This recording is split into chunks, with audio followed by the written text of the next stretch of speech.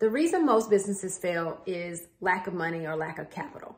If you're bootstrapping your business like I did, the money that you make in your business goes back into your business. So lack of money in that respect can destroy your business. One of the reasons this happens to us small business owners is we aren't charging enough. On a recent episode with Andy Gretzinger of Northwood Blooms, episode 173, Andy brought up a very important part of our profit and loss statement, and that is COGS, also known as cost of goods sold. We as small businesses have to know our cost of goods sold.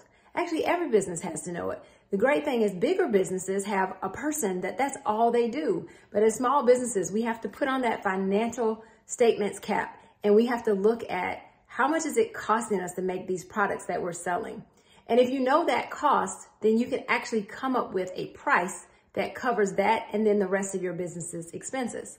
So it's essential that you know your cost of goods sold and you have that line item on your profit and loss statement falling right under revenue. So if you don't know this number, take a moment and figure out the cost of goods sold for the products in your business so you can then create a price that works for your business and you can stay in business.